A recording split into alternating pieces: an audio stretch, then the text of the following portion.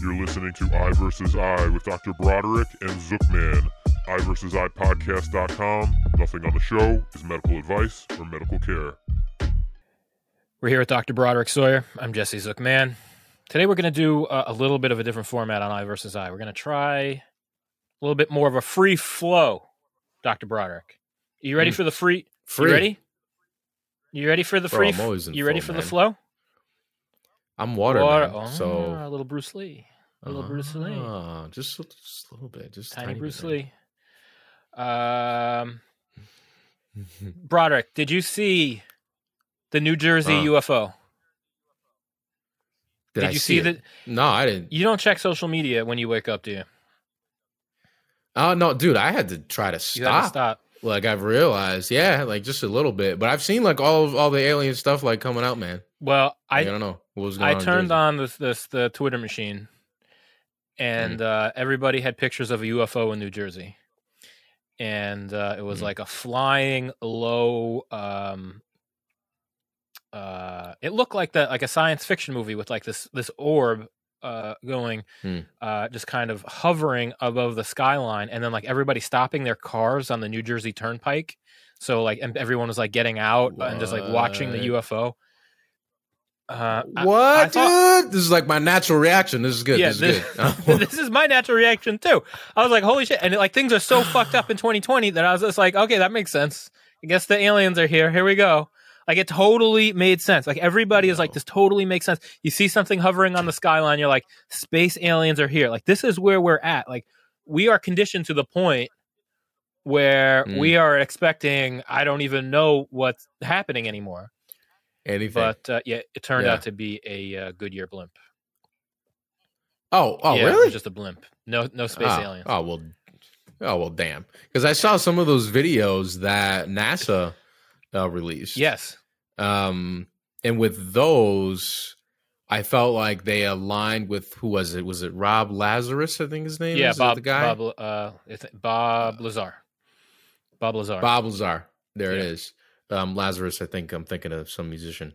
But yeah, they were talking about the ways, the formulas basically to be able to harness the energy of gravity, which is interesting. So basically, all they're saying is once you unlock the formula for gravity and you then know how to take in that energy and then basically translate it into fuel, then you can use the air literally around you to be able to fly and maneuver through the air very naturally. So it's not like jet propulsion, like this way or that way. It's sucking in what's around it and then jettisoning any way at very, very, very high speeds. And that formula, I thought, that's the interesting part. That's the only thing that we might be missing. So that's what Lazar was assigned to do, was unlock this formula and basically work with the spacecraft that's the flying saucer that was similar to the NASA videos, like that very, very low moving, like moving side to side, very zipping around. It's the exact same format. And I think there's a Netflix documentary on it too. So it's, I mean, you think evolution, and I think it's just like, I'm sure a lot of people will agree, it's extremely silly to think that we as humans who haven't even gotten to Mars yet, like, you know what I mean? Like there's other stuff out there. It takes us years and years and years to be able to even see or perceive certain things. And our technology is just getting started, so that's kind of the other thing. Like it's out there. It's just, we can't really get to it, but will it come to us? And yeah. They kind of already have, or it's just like some weird race of people that are from Earth. I don't know. Yeah, I was so anti, and now I am like convinced. Just from like the research that's come out of Area 51 and the people involved with Bob Lazar, I was so first I was a little kid. We had this show in the early 90s called Sightings. It was a little bit before your time, where it was like this news show about UFOs and Bigfoot and vampires and all kinds of just wacky stuff. Scared me so hard as a kid. I would sleep outside of my parents' door, scared out of my mind. Like, it gave me sleep disruption for years, thinking I was going to get abducted by a UFO. Then I saw some report that there was like some psyop to like for the FBI to make UFOs, like I like the FBI like sponsored some misinformation books that came out, and like that was actually a thing. But now there's just so many people that have like who have testified that Bob Lazar is right. And all of just like workers and millions of like, not millions, there's like a lot of people, enough people have come forward to like say that what Bob Lazar did was real, and have testified to like different facts about his story of working on spacecraft and area and details about Area 51, that I'm like, I know enough about conspiracies that it's too hard. It's very hard to get like 12 people all to testify to the same thing, who are like from different backgrounds, from different pieces of the story. It's very hard to put that together, to like train normal people as actors in front of a camera, like corroborate a wild story like that. Very, very, very difficult. So I mean, it's possible that that's still what's going on. But easily, man. After those like Army was it Army or Navy pilots came out with the UFO that chase video that's in that Bob Lazar documentary on Netflix, who was on Rogan. I'm like, you gotta get you gotta get the hell out of here. You gotta get the hell out of here. The space aliens are real. Yeah. I think the space aliens are real. Yeah, no, pretty much, man. And we're just scratching the surface. It's just by sheer probabilities. You think about, what is it, the Andromeda Galaxy. I think it's our neighboring galaxy. We can't even really see into that, and just in terms of our technology and being able to look into that. So who's to say that there aren't like civilizations just right there, that are just kind of, looking right at us and sending scouts to like check it out and then just like bouncing, all the time. Who's to say? Who's to say that, there are certain aircrafts that travel so fast that they're undetectable, have cloaking devices or whatnot, because you don't know their technology. So I think that's the other piece. People could be, they could be watching us at all times. Like, we have just no clue. And there might even be, because that's the other thing, you don't know what we know. You only know what gets out to the public. So if through Area 51 they're trying to hide all this stuff, I'm thinking to myself like, well, no, that's what you got caught with. So what types of other shit are you doing, or do you know about the world, or what kind of access to what kind of technology you have that you're just not sharing with the public? But like all things, the truth one day or another will come out. But I think I'm pretty much, I'm. You're on team. Like you're on team aliens. You're on team aliens. Yeah, dude. Yeah, I feel like any smart person is not like, oh, that's impossible. Like, well, dude, nothing is possible. Then when it happens, now it's possible. So, I think especially in 2020, right, people are just more open, to those things, because their worlds have been shaken up a bit, and things they didn't think would happen. Yeah. So now all of a sudden, you're exposed to a level of uncertainty. All of a sudden you're open to things you're certain, because you don't know. Nobody knows. It's taken so long. I remember when YouTube came out, we were like, I was thinking, now if Bigfoot comes out, if Bigfoot's real, we're going to find out. If space aliens are real, we're going to find, because everyone has a camera. Everyone has, access to information. I just figured it would come out like that. And it's taken a long time. But there was another documentary, an Unsolved Mysteries, that's on Netflix about, it was in your neighborhood in Connecticut. It was like it was a town in Connecticut, like that was like adjacent to Hudson, New York. So whatever, like up that latitude, where like all these people saw a UFO, and then like several children had abduction stories. They're still alive, like Bro, what? Yeah. What, bro? What the fuck out of here, dude. That's exactly though. It's on Unsolved. That was one of the most convincing things. I don't want to hear about that because it was another one of those things where it was like they interviewed like 6, 7, 8 people that also, oh yeah, I was a little kid, or yeah, I was an adult, now I'm older, and yeah, there was this UFO and it was wild. And then there are these people that are like, yeah, I was 5 years old and this thing abducted me and I don't know how to do it, and I'm in therapy. And then they have like 3 people like that, and then like a whole bunch of other people who saw it. Very hard to make people all believe that. I mean, you're the doctor. What is it? What would it take? Yeah. What would it take psychologically to get people? If it didn't happen, what would it take as a psyop to get a town of people to believe that they saw a UFO, and then to get 3 people to believe that they were abducted by aliens? Is that even possible psychologically? I would say anything is, again, like anything's possible, right? Mm-hmm. Nothing's impossible. But I think the main thing I'm looking at is like there are no press conferences where, whether it's the, leadership of these towns that we're talking about, or the state or the country that's coming out and saying, I know what you heard. I know that there's some rumors going around that they're aliens, but let me assure you there are none. No one has said that. Mm-hmm. So, they fucking know. They already know, and it's not something I feel like is relevant until it becomes, to I think mainstream like relevant, until some Independence Day crap happens and something is some huge thing is flying over us, and we're like, okay, now we're gonna have to pay attention to this.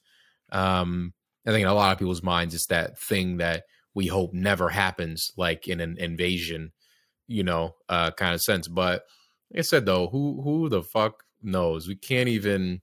I was reading this this book, and they were showing the pictures they have for the Andromeda galaxy, and they say this is how you can tell that this far away star is a planet, because typically you have gas shimmering off of the planet, the star.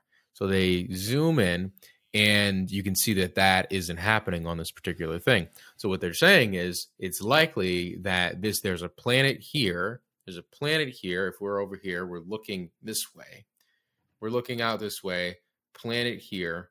And then there's a sun in the middle of this galaxy that's shimmering off of this planet, creating that illusion. So, I mean, it takes our technology so long to travel and get places in space. So we're just very, very small. It's just, do other places want to fuck with us? Whether are they interested in resources, just whatever? I have no idea. No idea. But it's just gotta be out there just by sheer size of the universe. It's just very, very obvious that there has to be other life forms out there. Because as you can see how random our creation as a species and the life on our planet really was, to say that, oh no, we're the only beings, we're the only planet that's alive in the whole universe, and is just I think another example of just human arrogance, thinking no, it's us and us alone, and we are the superior beings of everyone and everything. Or that's not humans. I mean, that's just white. This is where I was going to go with this, Broderick. This is where I was going to go with this, because I'm thinking in my mind, okay, if aliens land, is this going to be like the final nail in the coffin of white supremacy? And then I was thinking, you know what? The white supremacists are going to claim the fucking aliens, right? They are. They're going to try. They're going to get us all killed, man. They're going to act like dick. They're not good with diplomacy. It's not, You think would white supremacists say that like they got the alien DNA? I think Hitler did something. Had some kind of fucking conversation like this where he thought like he was connected to the fucking space aliens. Man. They want everything. They want to be connected. They want everything. Or will it go the other way? Will they'll be like the human race is superior to the space aliens? Or will they finally go, we got to finally get it together and work together to like get humanity together and like, their perspective will just shift so radically. I don't think so. Man. You don't. They're not giving it up. They're not giving it up. I don't think so, dude. No, man. They're just gonna get really scared, Mhm. and when rich people get scared, they just hoard all their shit, Mm-hmm. and they basically pin all the poor people against each other, and they go first. That's where we're at in evolutionary history and what humans are. Mhm. That's exactly what will happen. That's just it. I know Reagan had said the only thing that'll bring us together is if we have an alien invasion. Oh, is that true? He said that for political points. Yeah, he didn't really mean that. That was political points. He was just saying politician shit. Mhm. But what really happened is, like I said, all the white people, all the white supremacists, all the rich folks, they would just sacrifice all the poor people and try to live as long as they possibly could. That's where we're at. And I don't put Beyonce out of that conversation either. She did the same thing. She's another rich person to me. I'm sorry. Oh man, I can't believe I even said this. This is probably blasphemy for anybody that's listening. But like to me, she's another rich person. When push comes to shove, like rich people will, do that. That's just they'll help you, but you start getting too close to the house. So like, okay, that's enough of that. You think Beyonce, Jeff Bezos, and some Richard Spencer wannabes are going to make a secret, or maybe not even a secret, but just a treaty with the space aliens to keep us, to keep the oppressed classes down? Yeah, bro, to hook us up to the Matrix machines. But what if the aliens have like this evolved sense of empathy and like can just show us like I think they have like an emotional communication device so you can like communicate the emotions and the feelings of people who are suffering, and then like that technology would just be like. Are you saying that essentially someone meets Jeff Bezos, like an alien meets Jeff Bezos, and number one, the alien says, "Wow, you look just like me," number one. And then, so that was good, right? Exactly. Get my shots in. And then the alien, what you're saying, can somehow telepathically resolve all of his issues where he feel like his dad didn't love him. And then all of a sudden he just feels. So they're all just like gurus? Like that would be dope. Maybe so, man. Why not? Why? How? Well, okay, if you're going to advance in like this technology way to you're going to be here, you would think at least you would have some, like the stuff you're talking about, right? You have this vision of the future of evolved humanity where we teach people about their emotions, and we teach children about their emotions, and they have like this emotional intelligence. Well, what if you had that emotional intelligence that we can imagine just like 30, 40 years from now in another generation, and then you have the supreme technology that's like millions of years evolved from us to facilitate it. Yeah, it's like it could be. Bro, it'd be like an ecstasy ray, just like. Yeah. I mean, dude. Speaking of, so get this shit. So I was watching. I can't remember. Oh, sad. I can't remember this guy's name, but he talks about psychedelics, like natural psychedelics. You're really talking like ayahuasca, mushrooms, different things like that, as technology. And anyone that's taken psychedelics knows that you go to a different space and you realize certain things about yourself, and you bring those things back. And it's not a matter of,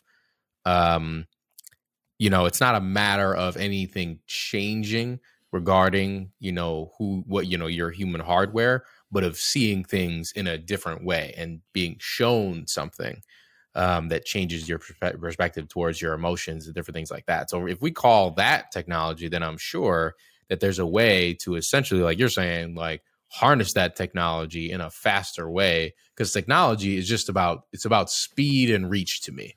Speed, reach, connectivity. Those are the variables that just grow and keep growing. So I think even on that, on that rate, maybe any aliens that come to us, they could just be a more evolved form of us that, left and then is maybe like coming back or some shit. Now I'm going down a rabbit hole, but yeah. Well, it's, maybe they're time travelers. We don't. That's that interstellar shit, man. We don't know. I've had some experiences where I have seen what appear to be extraterrestrials on high doses of psychedelic drugs that are sometimes called Get out of here. L's. Have you seen the Machine L's? No, dude. What are you talking about? And I do not subscribe to everything that Terrence McKenna says. He was out there, but has some fascinating ideas. Do you know Terrence McKenna, Broderick? No, heard the name. You'd be interested just from his like rhetorical style. Very influenced by Ram Dass. Well, there we go. I don't. He's like half a generation younger, or was. He's passed away. He was a psychedelic advocate, and has these wild conversations with himself. These long monologues about altered states and extraterrestrial intelligence, and he talks about these beings called the machine elves, which exist inside of, they're like conscious like elves that exist inside of the matrix of consciousness. And people that do DMT often see them. I've seen them on large doses of psilocybin mushrooms, and they I had this experience where like I ate like an eighth of mushrooms here in Seattle about 20 years ago. And I was tripping so hard I blacked out, and I like came to inside of this like psychedelic world of these ants, and I could see like the matrix of consciousness being built and repaired by these ant alien creatures, and it was not fun. Like people have these experiences where like these things play jokes on them, or like they play with them, or they laugh. These ant aliens just like looked at me and they said, "What are you? What are you? What are you? What are you?" And like a million, "What are you? What are you? What are you? What are you?" And they were like, "You don't belong here. You don't belong here. You don't belong here."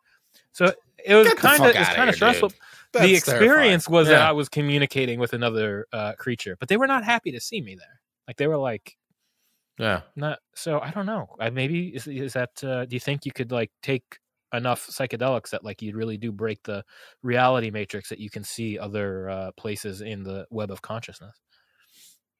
As a doctor, I seems like you don't like.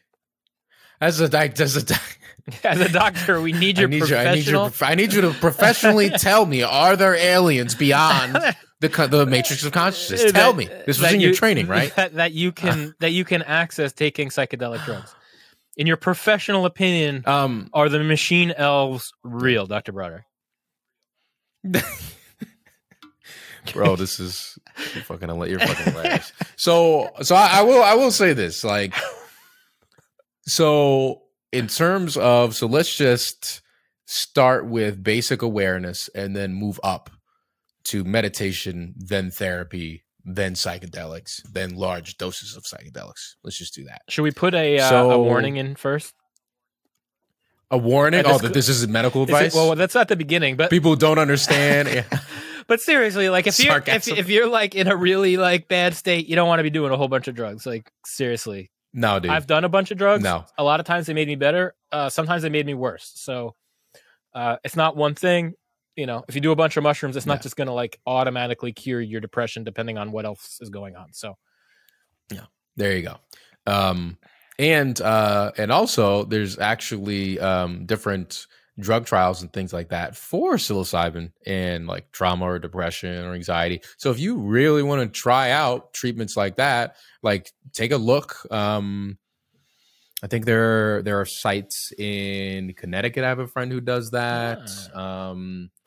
There's a site, I believe, in like Canada, UK. They're doing more of that stuff. There's a lot of robust research to show that it's really helpful, but it's professionally done. So you're not just like winging it, doing yourself. Right. We're still figuring out how it works, for who, in what situations, and for what populations. It might be that people who are on a certain med, who are a certain gender, that have a certain background, really bad for. It might be like really robust for other people in a different demographic, a different age. We're still figuring it out. So be careful. But it's out there. California is pretty big on it too. If you just look up psychedelic assisted therapy, you know, you'll get some professional resources who actually have government funding to do that research, so they have that stamp of safety approval. So yeah, I'd recommend. Check it out if you're interested. Yeah, so as far as consciousness, it's all increasing levels of awareness. So let's say, all right, so now I'm moving into meditation. So that first layer. So I am sitting, and usually I follow my thought forms, what I think. So I might close my eyes and I see, oh, Broderick, like, this is pretty interesting. Like, your thoughts are there. Oh, what are you eating for lunch? Or da da da da da da, like this narrative. And I'm like, oh, interesting. It's a narrative. So I sit long enough, and then I start to see there's a narrative, but I don't have to follow it. So then I see, whoa, wait a second. Just like I'm not the sounds that come into my ears or my ears, I'm aware of my ears picking something up. Just like I'm not my thoughts, I'm aware that my thoughts are picking something up. So it's a sensation. So then I start to see that I'm this awareness thing, but I'm still too close to the painting to really see the whole picture. So then I bring my, say I'm meditating one day, and then all of a sudden emotions come up. So I let go of my thoughts, and then there are emotions here. What does this mean? I'm coming into awareness about something. So I go into therapy. Then I start to talk about those emotions. Then I'm sitting in therapy, talking to my therapist, and then I start to feel a body pain when I'm like talking about my mother or my father or a friend or whatever. And I start, what the hell is this? Then I start to come into awareness with that. And then all of a sudden I start to have crying fits when I feel this pain. So I'm coming into an increasing level of awareness about things that were previously unconscious. So beyond my conscious mind. So then what happens when you, say you could be in a sort of trance spiritual state, be having spiritual experiences. So, no psychedelics, or you could be meditating and have certain visions. That happens to folks sometimes, but it's just increasing sort of level of awareness. You pump that volume up. So with psychedelics, and if you're interested in this stuff, and there's a lot of legitimate, empirically based government funded research papers that you can read on this stuff. So it's a lot further along than people might think. So, but check it out. But basically what's happening is your mind is going like this. It's just moving. So now when you meditate, it might go like this, but it's still moving. When you're in therapy, it might be going like this, but it's still moving. And when you take psychedelics, what happens, I'm specifically speaking about the mechanics of psilocybin and that kind of research, is that the mind stops. So then as it stops, then all of a sudden it sort of floats away. And then now a veil is then lifted. So you're seeing literally beyond your thoughts.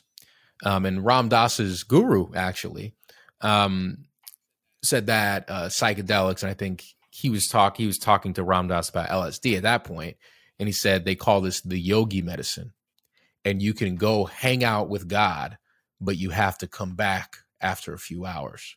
All right, so this is it's a and again, we're not recommending go take a bunch of psychedelics. Again, I'm not saying that, but in a lot of different cultures as well, it is a tool to see beyond your thought forms, beyond what meets the eye. And then through that, there's access to different planes of consciousness. And I think sometimes we think planes, which is like levels, whereas I think it's better described as veils being lifted. So when I meditate, and this happens to me every morning that I sit and I meditate, I have my thought forms, and they're kind of like this, right? So this thick layer of glasses, poke myself in the eye, right in front of my face. And then all of a sudden, as I meditate and let my thoughts go, that veil gets thinner. And then I start to feel more peaceful, more loving, like this and that. And then, it varies in the meditation. It's thin. And then I'm like, okay. And then I'm about here. So over a few years of meditating, I go right there. Right. And it wiggles around sometimes, depending on what can trigger your mind to jump in. So then when you think about it like that, what psychedelics does is it essentially reduces that veil until your eyes are open. And when people have bad trips, is because they sense their mind rattling, but they're so identified with their mind that they think they're dying. But if you're not identified with your mind, that process is much smoother, because the mind, though, this is why it's tricky with psychedelics and psychotherapy, which is why you should be doing that with a professional, is because if you're still identified with the mind and that starts to happen, that can, if you're not ready for it, then that can essentially just freak your mind out, because your mind is protecting all of these emotions so you don't flood yourself with all these different emotions, things that you weren't previously aware of. So that, long story short, it's a matter of reducing veils of consciousness, being able to perceive beyond what you would normally see. So then in that way, you can see anything. And if you have that consistent reporting, this is just research. If you have consistent reporting of a phenomenon, in a sort of double blind way, so multiple people reporting seeing the same things under the same conditions, then research wise, that says that, yeah, that holds up, as far as to answer your question about the elves. That's that. Well, so what was the answer to the question about the elves? Are the elves real or are the elves not real? Hey man, like if some people, if a handful of people, I would say what's a solid sample size in research? If over 1,000 people have reported seeing like the same thing, when being induced into a particular state, then sure, you know what I mean? It's possible. It's certainly possible. I don't doubt stuff like that. Yeah. Yeah. I get in a lot of trouble. Like almost nothing I post is more controversial online than saying, psychedelics, you might want to pump the brakes, or weed, you might want to pump the brakes. But yeah, it's an amazing tool, and we're gonna find the use for it, right? And we're gonna find the use for it. The thing I want people to know is that when Prozac came out, it was a very similar conversation. In the 80s, it was like, a new age of enlightenment is upon us. Everyone is going to be happy all of the time. We don't have to, we've solved depression, right? It's like this very age of Aquarius kind of time and people. And guess what? Now, and the original studies for Prozac and stuff was like it was like a miracle drug. And now, whatever it is, almost 40 years later, it barely works when you try it. So there's also like a thing like with the consciousness of the time and the people that drugs affect in different ways. And we know that different drugs affect different people in different populations in big ways in different places. Like even just alcohol. Alcohol in Bali, it's like a psychedelic spiritual thing. Alcohol on the Hofstra campus on Long Island, an entirely different kind of experience. So people need to be mindful. It's context, dude. Context is so important when it comes to psychedelics, and it can go bad. And I know there are people out there who run into trouble with it. It's just and it's real. I like to say and having struggled with substance use in the past, like when I say struggle with substance use, using it to numb myself from emotions and not being able to control my use. That's what I mean. And that was marijuana for you. I think that was cannabis. That was marijuana for me. That was cannabis. I guess I would say that when it comes to substance use, and I've said this a lot to different clients, and I remember specifically working on a college campus and treating college kids like they're going to come in and saying, yeah, sometimes I'll do this drug or that drug, like almost every single one. And I'm not the guy that's like, you need to stop that, or I can't see you anymore, because that's just not going to happen with a lot of things. And I think the thing to understand context wise is that some people use to forget, and some people use to remember, and I think that's a distinction, because when you look at, I think there are folks in Mexico in particular where they have a sort of rites of passage where, like I think 10 or 12-year-olds, somebody out there fact check me on this, that they feed their it's like they feed their 10 or 12-year-old magic mushrooms. And it's a rites of passage sort of thing, and it's to like perceive truth. Like Native American culture, there are similar traditions there as well, and similarly you think about Rastafarian culture, smoking weed is communing with God, if I'm not mistaken. So it really is all context And also context of the culture too. You know what I'm saying? Because that's the other thing. If it puts me at risk for for getting arrested or sure, you know what I mean, or whatever, Yeah. right? Then that's a risk that you have to be conscious of and aware of, and also just reactivity, to certain things, and how folks might respond to you, based on ideas that they have in their minds about it, which is another reason why I think I play all angles, especially when we're talking about using in any way, shape, or form, because I know folks who have had issues with psychedelic abuse in the past, like all day, every day, Yeah, just being zonked out. We don't talk about it. That's a real thing. Man. It's a real thing because and it reminds me of my father who he's really into wine, right? And any other alcohol to him is like a bad alcohol, but wine is culture and sophistication. And he goes to the winery, and he's not getting drunk. It's just like enjoying the wine culture, and it's so much more evolved. I see so he has like this certain denial and deflection around the substance use. Yeah. Some of that can kind of exist, can creep into psychedelic use also, where people get they're like, totally, I'm just being spiritual and I'm just evolving myself. And then but at the end of the day, it's not a pretty picture overall. Yeah. And dude, it's interesting because it totally depends. Right. Exactly. You got to be honest with yourself. Like really.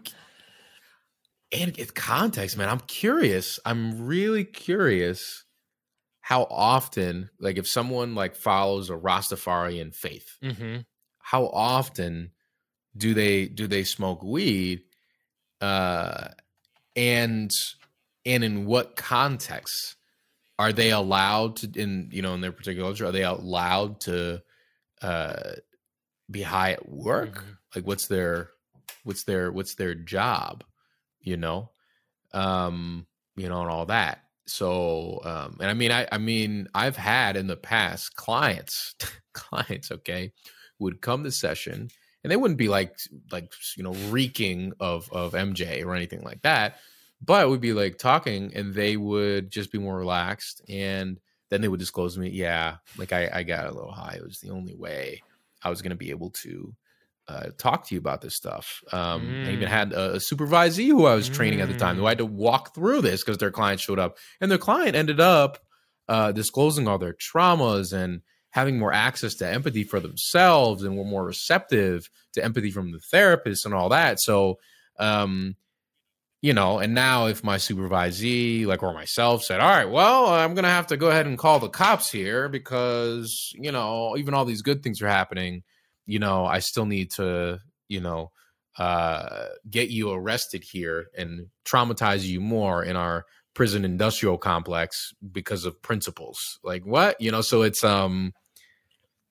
tricky, man, because I could see you telling that to some other therapist and they'd be like, get out of my office and, you can never come back. I don't, it's just, it's so dependent on so many, on my usage and my role in society.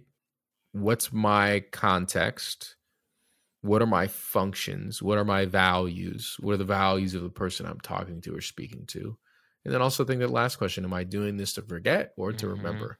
I think that's and that was when I started to realize that I had a problem. When you start to notice, when am I using? Oh, when I start to get in comfortable emotions, I'm like, okay, yeah, Broderick, you see that? That's this is me having the mental health background and actually studying it at the time, all this stuff. And this is a regular thing, grad students. What disorders would I meet criteria for? And I think that's a tough one to come to terms with a lot of folks, because it can be used as a useful tool. And I would argue, even though it caused a lot of fucking problems for me, still it helped me not completely unravel due to just trauma and anxiety, depression, and all this other stuff while I was getting my PhD. So I think that's the other piece too, because if I didn't, I wasn't ready to go to therapy. And then also just thinking about, therapy for Black and brown folks.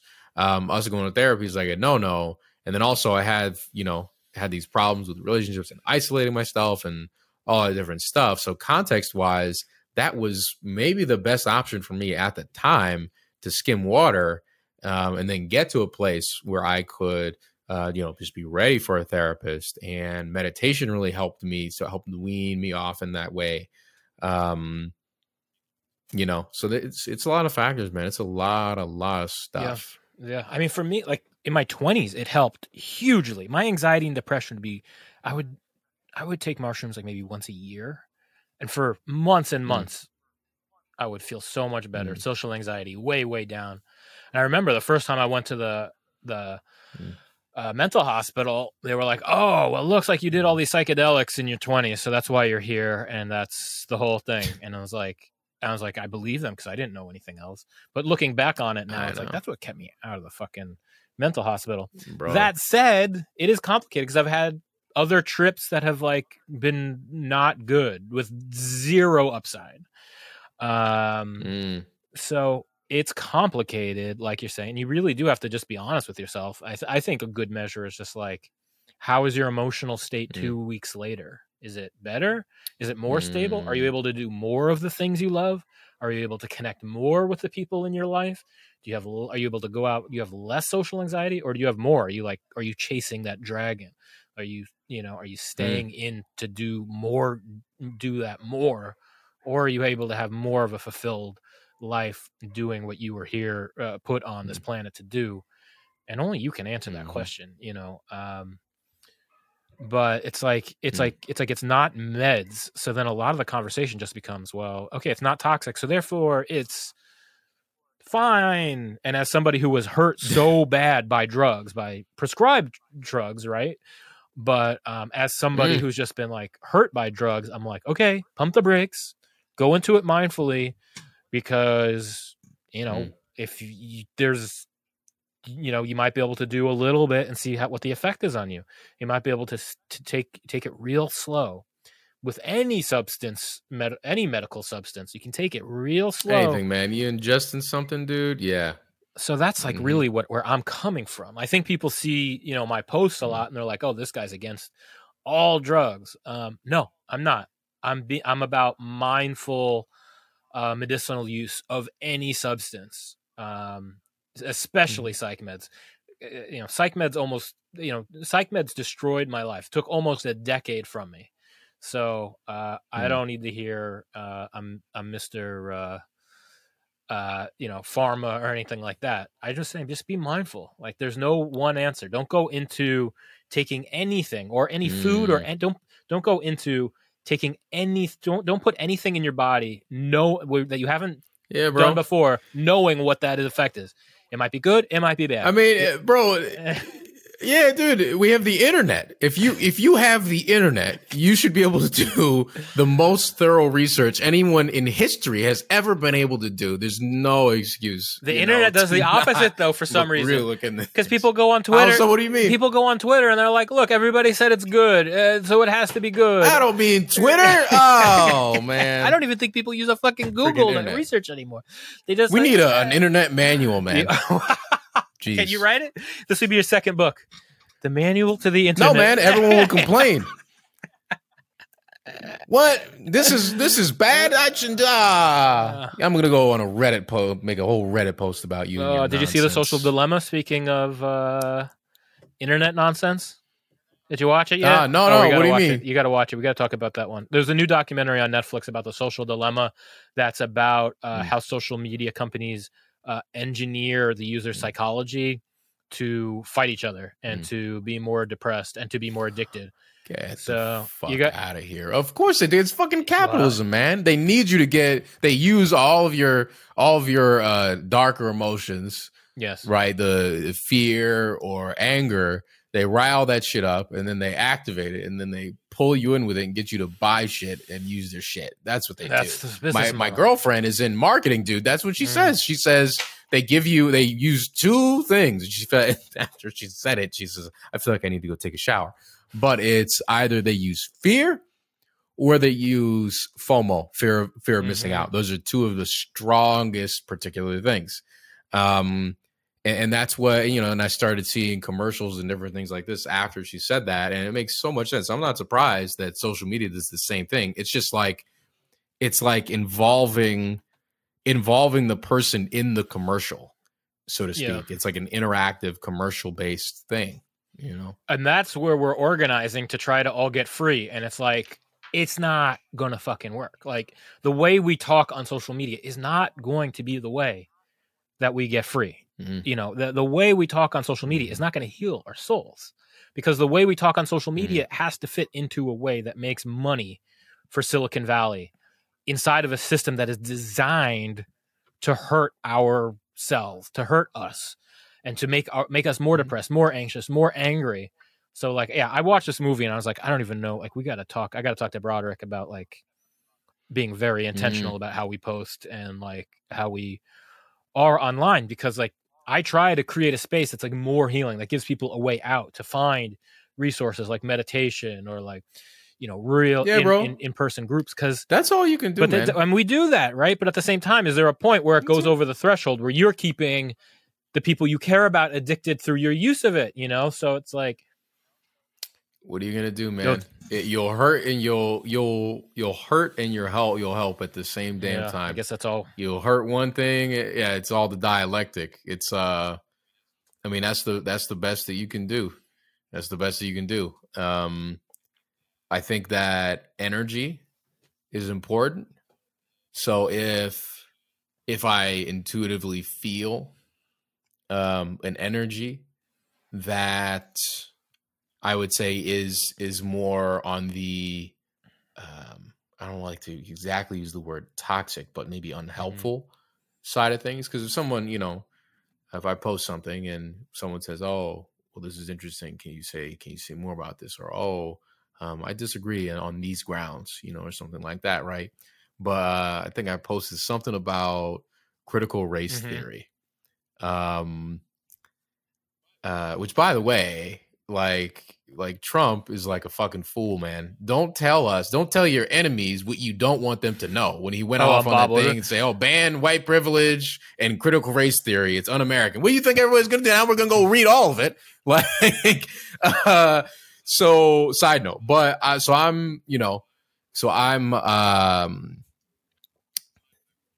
wrote something on, critical race theory and race-based stress and trauma or whatnot. And then I think it was today, and then some random dude posts underneath and says, "Oh, well, this is just incorrect." And then that's all he says. And I'm like, motherfucker, like, number one, I look on his profile, I'm like, you have no expertise, like, in any way, shape, or form. You didn't even give me like reasons why it was wrong. I'm very liberal with the mute block button. I don't give a fuck. Like, I don't care. Like, because I don't know you, and we're on social media. I don't know if I'm gonna see you, and if I do, hey man, you blocked me. I'm because it wasn't making any fucking sense, bro. Like, I don't know. Like, what do you say? Like, come on, like, tell me why. Like, tell me why. Whatever. So it's kind of like the East Coast go fuck yourself. You do. I think we would use it more for us new tri-state area people. If we just called it the go fuck yourself button, it would be more popular. I ain't getting caught up with like, with, and it is what it is. I mean, but some people, maybe I should have I don't know. Like, I don't know. I'm about energy, man. Like, I think that, and I was telling this to, we were talking about, so right now, still in Louisville, working, part-time in a private practice a few days a week. And I'm in a self-compassion group, and I'm running this for, women with eating disorders, really low on self-compassion historically in that population. So one thing we talked about was asking yourself, rather than what is society reinforcing in me, what do I want to reinforce in myself? And until you write down everything that you want to reinforce in yourself. So what I mean is maybe compassion. I want to reinforce compassion and reward myself for that. And, or effective communication, boundary setting, emotion regulation. What principles do I really want to live by here? Going through that and then auditing it for anything you learned from someone else. And where'd that come from? And do I agree with that person's philosophy? Right? Do I agree with that? And if I don't, then toss it. What do I agree with? Then we come down to our core principles.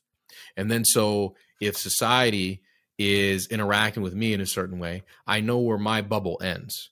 And for me, that's compassion. So if someone comes at me speaking in ways that aren't compassionate, okay. Like I'm just not entertaining the energy because I'm not taking it on as something that I want to reinforce in myself. I will remove myself from that energy. I'll be very boundaried in that way. Sometimes we'll be in situations where you can't avoid it, but I'm not going to internalize it or identify with some shit someone's projecting onto me, and they don't even know where their shit is coming from. They've never done their auditing process. If they did, they'd realize that you feeling animosity towards everyone around you is likely a reflection of you feeling animosity towards yourself, and you didn't realize that until I just said that to you right now, but you never did that process. But I think that is against what capitalism wants you to do, because then you would get wise to certain things. And then it would change the market. Fear is very, very easy to manipulate, where I think emotions of love and compassion are less easy. There is more of that, do no harm, we're all one moral truth within that. To a certain extent. But yeah, man. So like internet and stuff like that, I feel like I'm personally just really boundaried because I know myself and what I want, what kind of energies I want in my life. Because just a lot of self-reflection, like a lot of it. If folks listening, like if you do struggle, with taking in what other people say, like do this process, like just as an exercise. What is the exercise exactly? Share. Oh yeah. So you write down. So just to back up. So this exercise is to help your boundaries for what kind of energy you want to take in on social media. So on social media or just in relationships, like in your life, just the inner and the outer. So what happens is that the outside world, like whether it's parents or, society or whatever, they will press their values onto you and say, you have to live up to these values. So then when you get old enough, you don't exactly have to buy into those values anymore, but you keep doing it because you've never realized that you had a choice to not. So what you want to do is write down what values you would like to have, what values you would want. And values aren't goals. Values are principles, right? So if compassion isn't a goal, it's an aspiration. These are aspirational things. So it's not like I'm going out and if I'm not compassionate, then I'm like, oh, Broderick, you stupid idiot, you're not worth it, or da, da, da, da, da. It's all aspirational. So I can refer back to my value system in any given situation. So we want the values to be very, very broad. So if it's like playfulness, then you might want to be like a little lighter. Effective communication, like, okay, you ask yourself, okay, am I communicating effectively right now? Well, not exactly. Let me, give it a little more oomph. But you have a reference point, so you know where you end and others begin. So then when you have these reference points, then like write them down. So you want to try to boil it down to like 5 principles. And then pop them on some sticky notes, put them all around your spaces, and always refer back to them. And then eventually you will start to internalize those. So then when society, and this is tricky, when society tries you to, one, punish you for not fitting into a value that's outside of yourself, then you won't say, oh, I didn't work 80 hours a week, so that means that I'm a bad person, right? That's not my value system. So I don't feel bad for some standard that you're holding me to because I'm not holding myself to that standard. You see, so now I get to validate whether or not I'm doing a good job because I'm the one who decides whether or not I'm doing a good job. And if I chose very consciously what I'm trying to do and I'm paying attention to those things and it's all aspirational and I can't like fail at it, then I feel pretty good about myself.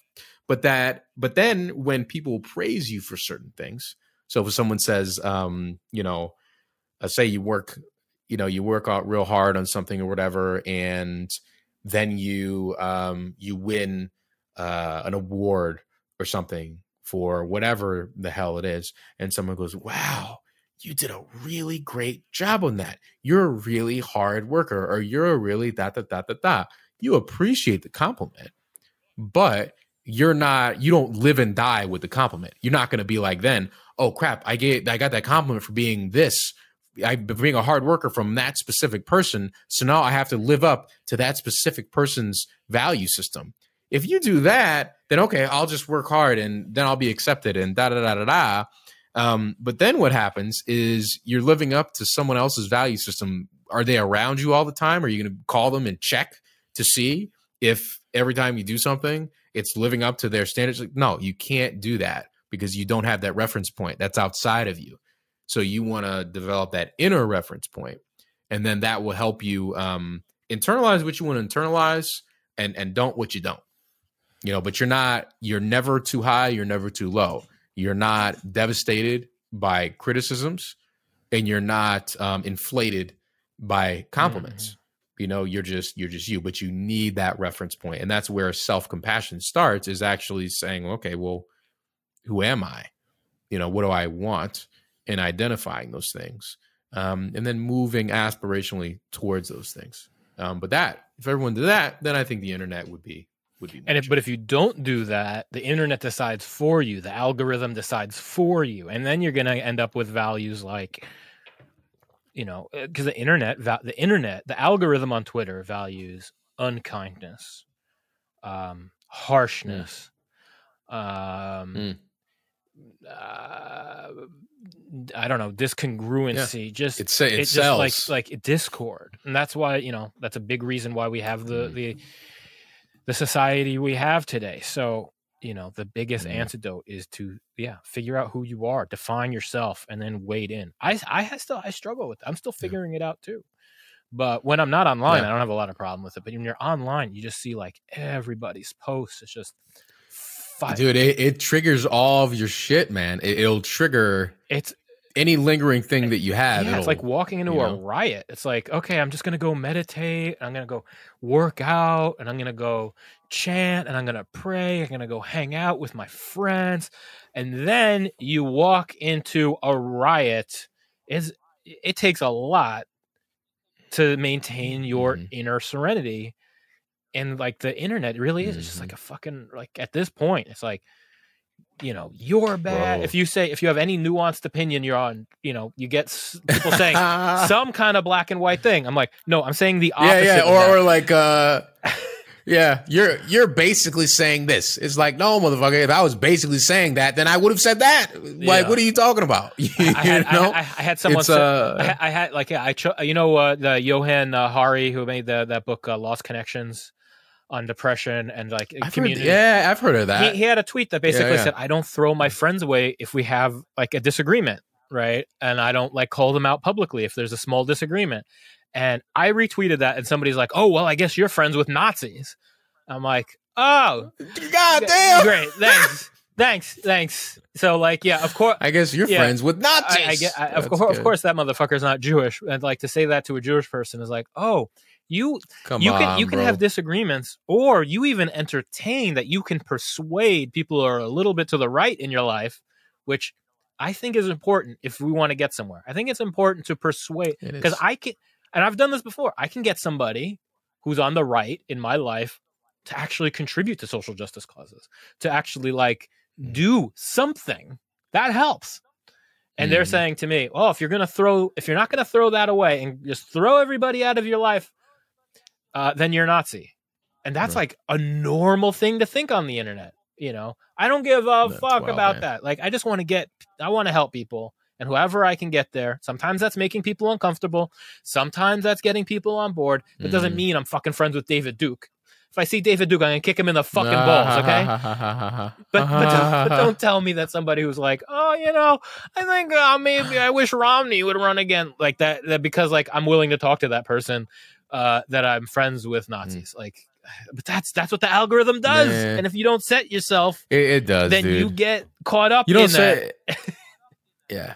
And there's a way to exist. Yeah. Like it's because all of your stuff, it's gonna project onto everything. So when we think about, I guess, just meditative practice and moving through your stuff, and I actually advised this to a client not 2 days ago.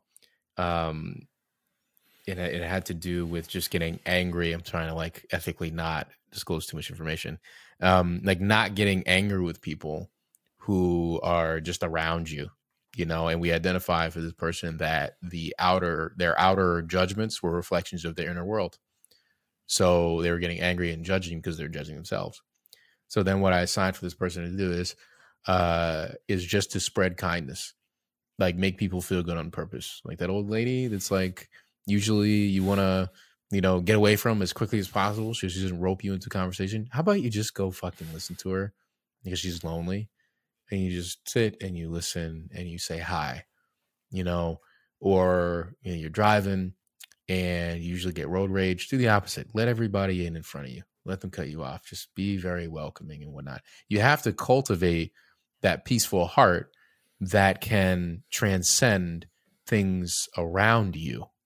And transcends your stuff. And one practice, speaking of social media in particular, for a while, my insecurities would be projected onto people who did similar things as me and were successful at it,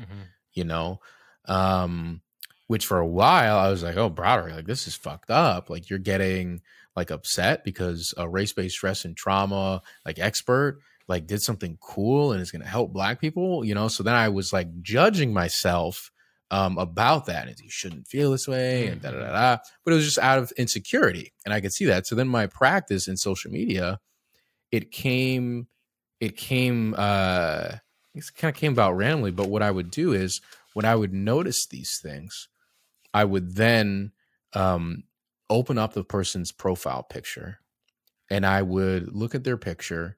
And then I would try to feel happy for them and happy that they are helping other people, and I would just try to induce these more states of appreciation and appreciate the other person. So not focus on my own insecurities, but focus on this person's successes and the effects and benefits of those successes. And then as I started to do that, then the feeling of oh, look at that. That's great, comes up more naturally, but that's being intentional. And even with this person that I had blocked and all that, I did that from a place of love. If I engage with you and I engage with you, you're just going to come back likely with some just nonsense and trash talking and whatever. Every time you do that, every time you write something like that, into the Twitter machine or the Facebook machine or whatever, it's giving it more energy, more life. It's breathing life into it. So if I don't reinforce that, that's one situation where you tried to project your stuff onto someone and I didn't catch your projection, and now you're sort of alone, with whatever you said. And you're why didn't this person respond? Now you're asking questions about your behavior. If I can get you to question, even just once, twice, whatever, you'll question enough and you'll get to it. But trying to act from a place of love and doing good and cultivating that stuff, even if you're feeling insecure, again, aspirational, because you can't love everybody, but you can aspire really to do anything that you want. It doesn't mean you're going to get it or you're a failure if you don't. It's just about that trying. And over time, you put out enough energy and you don't let a certain type of energy in. If you do that stuff enough, you'll get to where you want to go. It all starts again with that, with that auditing of what values do I want to aspire to. It's oh, productivity, and it's okay. Who taught you that? Oh, society. Do you agree with society's philosophies? No, I do not. Interesting. That's no longer a value. Why productivity? Oh, because I want to help people. Okay, then why is productivity the value? Is helping people the value? Oh, okay. So that's different. Yeah, lot of nooks and crannies you can get into your consciousness with people, just with a little self-reflection, a little bit of aspiration. You can do a lot. You can do a lot. You can control a lot of your inner world. And once you change, you're willing to go there. Once you change that energy and you change that frequency, other people show up who are on it. That's the real thing that'll happen sometimes really fast. I mean, that's how I think we met, right? Like, Joe, I was about to say that, dude. That's exactly how we met. Yeah, exactly. We turned the dial on the CB radio to that like appreciation and freedom, internal freedom fighting frequency, and then people show up on the dial and they're like, "Oh yeah, I want to hang out. Oh yeah, I'm on that energy. I'm on that wavelength. Oh yeah, let's talk." But if you're on the other wavelength of like, fuck you, go fuck yourself. Fuck you need to validate me or I'm going to feel terrible about myself. You're not going to find those people on that dial. So yeah, even though it's like, it's aspirational and there's like, you're thinking about creating this whole other life with these intentional values, I would argue that you do get, you get good feedback if you're on the right frequency pretty quicker than like down the road. Cause the others will show up. Yeah, man. Those kind people will show up. And that was this is what I told, what I said to my client. It was this is my last thought on this. Is I gotta go eat something. I'm starving. Yeah, it's an hour already, so we gotta kindness for myself. But so that's what I told to my client. I said that if you're nice to a person and you're really open to being nice to them and just spreading that energy, once you do, look at them in the eyes and try to see if they appreciate you. Just tune into it and see. And that's how, to your point about, getting that feedback. I think that's very, very important, like moment to moment. You can get it that fast.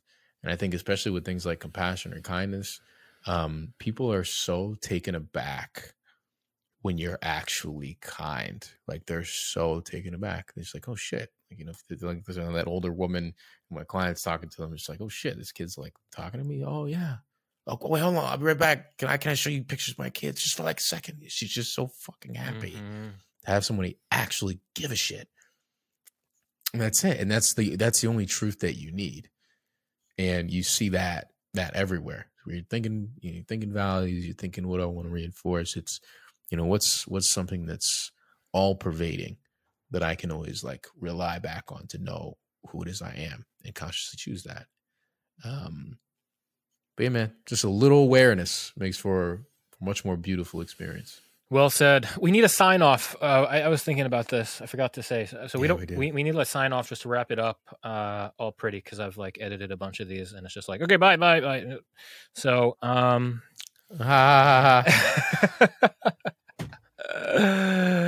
thank you, Dr. Broderick, for your time. Thank you, listeners at home. Until next week, take care of yourselves. Look out for each other. Sei gesund. Yo. Peace.